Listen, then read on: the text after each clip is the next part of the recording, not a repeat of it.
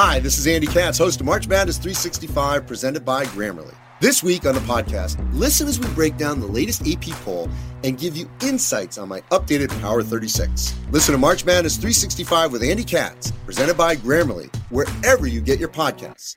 Grammarly is a secure AI writing partner that gives your team an instant first draft in a few clicks, not a few hours. Companies that use Grammarly save an average of 19 days per employee per year. Grammarly works seamlessly across 500,000 apps and websites. Get personalized, on-brand writing help everywhere your team works. Learn what better writing can do for your company at Grammarly.com. Grammarly. Easier said, done. Did you see her? The cover's back. She's dead. She's cut all the hell. Two different men called police to report the same murder. And what makes you think that she has been killed? Look at her. You just have to look at her. Apparently, neither one knew that the other had called. The investigation uncovered even more unusual circumstances. But a few tiny seeds and a discarded candy wrapper were more than just insignificant clues. They told a story of revenge.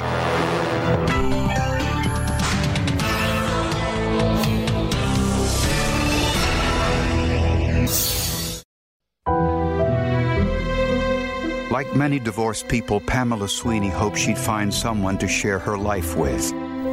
Construction worker Larry Fleck was the man she set her sights on. We were planning on getting married. We were talking about probably moving out of Minneapolis at one time. I don't know, we're just having a good time, the two of us. Pamela worked as a secretary for a computer company outside Minneapolis. The most important thing in her life was her 5-year-old son, Tony. On the Friday before Memorial Day in 1991, Pam told her parents she wasn't feeling well and asked if they could take care of her son overnight. She told them she was just going to take a bath and go to bed. But before she did, she spoke with her boyfriend. She says, "What time are you getting off tonight?" I said, "Well, I got to work pretty late." I said, "It's going to be late." She says, "Well, I want you to come over." I said, "It's going to be really late." She says, "I want you to come over tonight." Fleck says he arrived at Pam's house around 3 o'clock in the morning. When he looked into Pam's bedroom, he knew something was terribly wrong. I seen a spot of blood up on the headboard. Oh, my goodness. And in the bed, she was laying crossways, all wrapped up, rolled up in a blanket. I didn't want to do it, but I took the covers, and I rolled them back, and there she was laying. Fleck ran to a neighbor's house to call police. Okay, did you see her? She's dead. She's cut all the hell. Okay, hold on just a second. Okay, Larry? Less than 2 minutes later, as police were on their way, they got another telephone call. This one from one of Pam's co-workers, Patrick Walsh. Is it the Sweeney residence? Yeah. Okay, what's the problem there, sir? There's been somebody killed. Okay, who? Pam Sweeney. Pam Sweeney? Yeah. Okay. We had two males calling in, stating that a female they had known, something terrible had happened to her and they needed the police. When questioned, both men had unusual stories to tell. Larry Fleck said Pam invited him and that he ran from her house because he thought the killer was still inside. Patrick Walsh said he drove by Pam's house on his way home from a local bar. He said the lights were on and he wanted to check on her because she had been out sick that day at work. Police now had a dead woman and two men at the house at 3 o'clock in the morning. Investigators hoped forensic evidence would sort through what was to become a very complicated tale.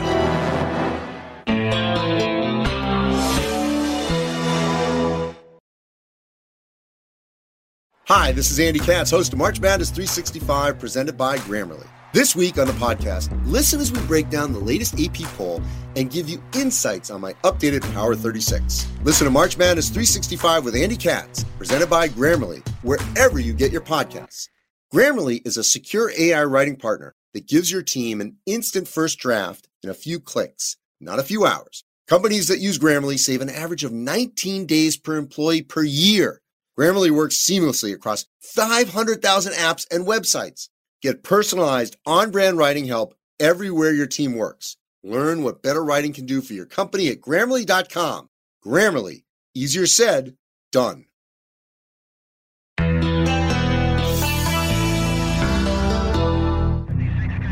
When Pam Sweeney was found murdered in her own bed, police had to deal with a highly unusual situation. Two men were at the scene. They didn't know each other, but both knew the victim. Everybody's a suspect. And when they got out there, they had Patrick Walsh. He's a suspect. He's secured. He's handcuffed. They processed the scene. Larry Fleck was at the neighbor's house. Another officer went there to secure him. Pam Sweeney had been shot 4 times, stabbed 4 times, and her clothing had been partially removed. You go numb. You go thug, like your heart hits the bottom of your stomach, and you don't know it's just like there's a humming going on in your head. You don't know what's going on around you.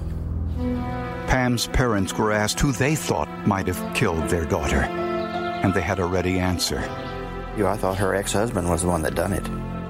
He had 30-something weapons in the house. He tried to be a big gun collector, and he had some big guns. So first thing I thought was, well, since it's Pam, it's got to be Mike. At Pam's home, there were no signs of forced entry. And there was another clue that Pam knew her killer. We believe after he completed the final blow and she was dead and he saw the dead body, he, in an act of contrition, covered the body completely. It was completely covered. We think he did that so as not to see what he did, to cover it up, out of sight, out of mind. The murder weapons could not be found in the house. But as the sun rose, investigators saw a path in the dew that had settled on the lawn. It led to a wooded area behind the house. The officers got on their hands and knees and went through that backwoods inch by inch. Back there was found a knife which had been stuck into the ground right to the handle, and a small revolver was found lodged under some loose boards that were laying behind the shed. The knife matched a set of kitchen knives inside the house. The pistol was the same caliber as the one used in the crime. Both had been wiped clean of blood and fingerprints.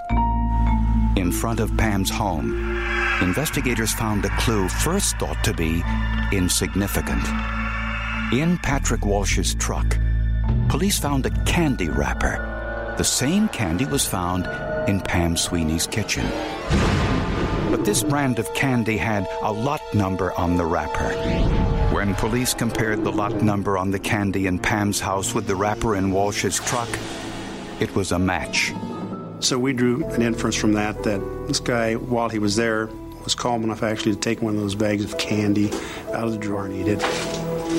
But this was inconsistent with Walsh's story. He said after he found Pam's body, he called police, then ran outside to his car to try to get help. If this were true, would he have stopped on his way out of the house to grab a piece of candy? Perhaps the most bizarre incident in the case was that Walsh's car was stuck in a ditch next to Pam's driveway. Walsh said he accidentally drove into the ditch when going for help. Both Patrick Walsh and Pam's boyfriend Fleck had what appeared to be bloodstains on their trousers. And they both had plausible explanations. Both men said they were close to Pam's body when each discovered she was dead. But Walsh's clothing held a possible clue. During the time that Patrick Walsh was being processed at the jail, they, of course, removed all of his clothing and his shoes and socks. And we, on the back of his shirt, located a leaf. And in his shoes, we located a number of different types of vegetation. Investigators wondered whether this vegetation was enough to identify a killer.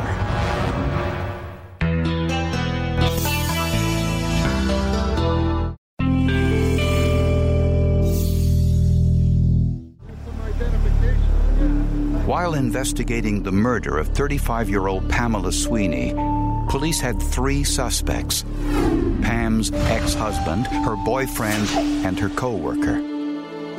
Police learned that Pam's ex-husband was with friends on the night of the murder and was eliminated as a suspect. Pam's boyfriend also denied any involvement. When Patrick Walsh's name came up as a suspect in Pam's murder, her family and friends said they weren't surprised. He did harass her on the job. He harassed her on the telephone for 6 months. Night or day, she did call the police, but there was nothing they could do. Her pastor, Thomas Braun, got a call from her a few months before the murder. There was great amount of fear in her voice. She was beyond herself. She couldn't think straight. Emotionally, physically, she was a wreck. Walsh was married and worked as a supervisor in the same company as Pam. She told friends that Walsh asked her out on numerous occasions and wouldn't take no for an answer. He also stopped by her home unannounced and performed various household chores without being asked in an attempt to win her affections. He had been stalking her for months, obsessed with her physically in his mind and his entire being. In their search for evidence, investigators focused on the vegetation found on Walsh's clothes and shoes. Walsh said it probably got there when he walked across Pam's front lawn towards his car. This gave police an idea.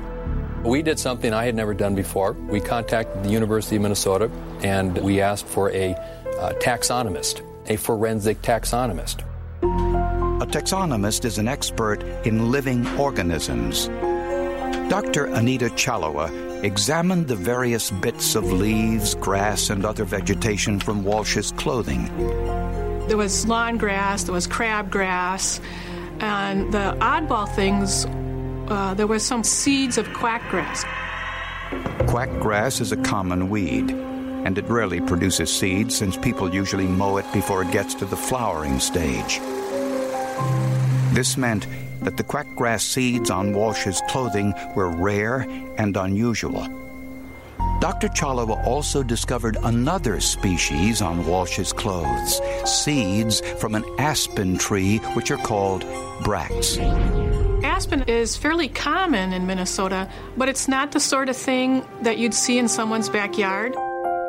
The combination of an aspen seed and quackgrass told Dr. Chalawa that Patrick Walsh had been in a wooded area with high weeds. Dr. Chalawa discovered an area behind Pamela's shed that was untended and overgrown. There was a lot of quackgrass in there. A number of other things too, but the quackgrass was, and it had clearly been flowering and fruiting in that woodlot. She also found numerous aspen bracts. The area Dr. Chalawa identified was the exact spot where investigators found the murder weapons. She was convinced the specimens on Walsh's clothing were relatively fresh. It wouldn't have attached itself to him for long periods of time, that it had to be something real recent in order to still be attached to his pants and stuck in his shoes. But this was far from conclusive evidence. So police turned to a more traditional crime science. They analyzed the blood spatter at the crime scene. Walsh said he briefly shook Pam's body to see if she was alive before he ran from her room. But the blood on his clothing told a different story. The staining was consistent with him coming in contact with a large amount of her blood on his pants leg, and stains consistent with spatter being found on him, which would indicate that he had been in close proximity when she was being stabbed. And the size and shape of the spatter indicated the blood hit Walsh's pants from a blood-covered object that had been in motion. Investigators found similar blood spatter on the ceiling above the bed. These were perfectly circular, indicating the blood went straight up from the impact site. I could look at the bloodstain patterns on the walls, and it indicated that that's exactly where she was attacked, on the bed. She was stabbed in the bedroom, but shot elsewhere. There was a blood trail leading to the bedroom from the foyer, and bullets were found in the floor. This was where Pam Sweeney was shot. We believe she was probably shot first in the lower levels of the house and dragged or carried upstairs and then stabbed in her bedroom and died most likely from the stab wounds, not the gunshot wounds. A blood stain on Walsh's pants was consistent with carrying a bleeding person. The forensic evidence also explained why Patrick Walsh called police to report the murder. Patrick Walsh, in a panic, attempting to leave the scene of this killing, got in his pickup truck, miscalculated the driveway, and drove into the ditch. It's now 3 o'clock in the morning. He just murdered a young woman, and his pickup truck is hopelessly stuck in a ditch. What do you do?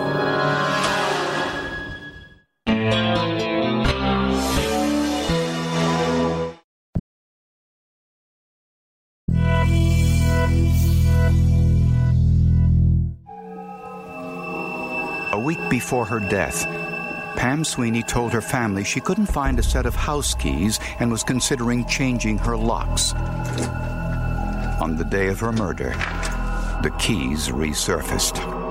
In the front seat of Patrick Walsh's black pickup truck, lo and behold, was Pamela Sweeney's stolen keys.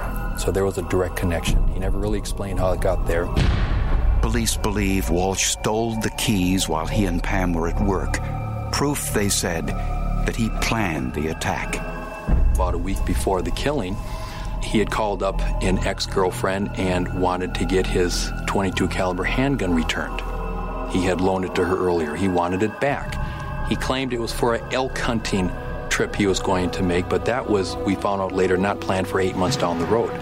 So we believe he was actively engaged in planning this well before the day of the killing. Inside Walsh's home, police found a number of .22 caliber shells. Those were sent to the FBI laboratory for neutron activation analysis. They were able to identify that the lead compositions in the lead fragments that we found in Miss Sweeney's skull matched the lead compositions that were in the shells found in Mr. Walsh's apartment. A few years earlier, Walsh was allegedly involved in 8 assault cases with other women and was a suspect in a previous murder.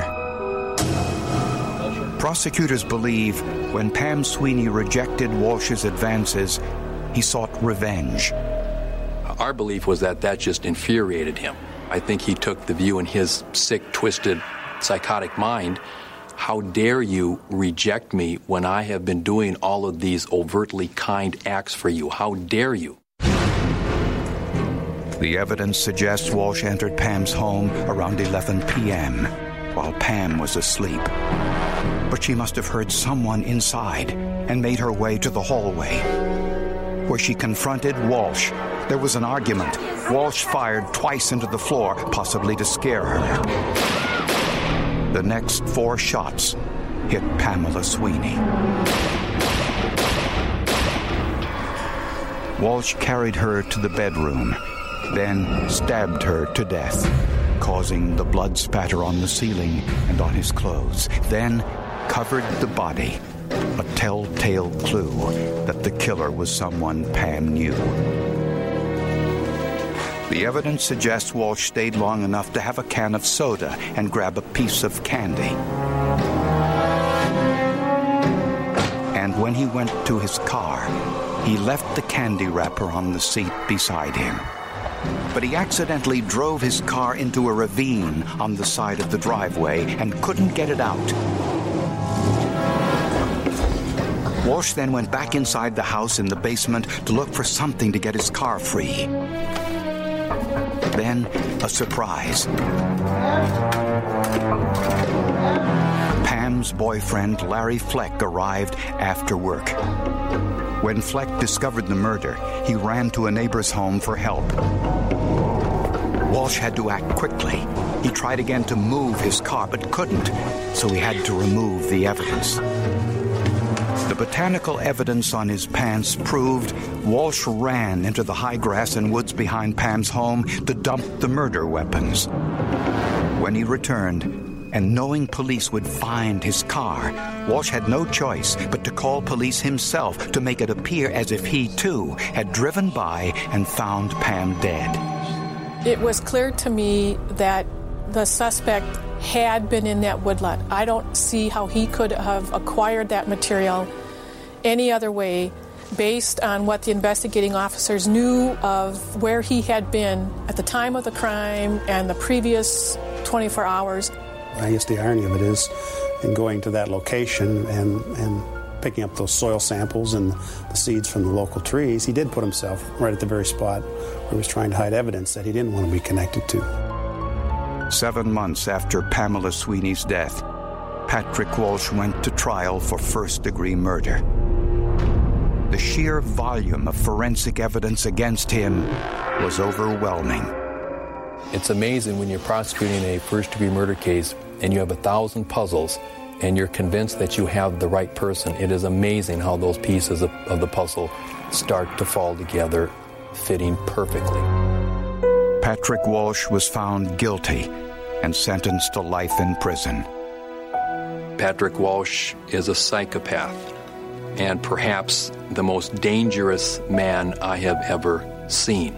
I favored a death penalty, but then again, from what I hear, what's happening to him once in a while in prison, I think he's probably got a harder time right now being alive than being dead.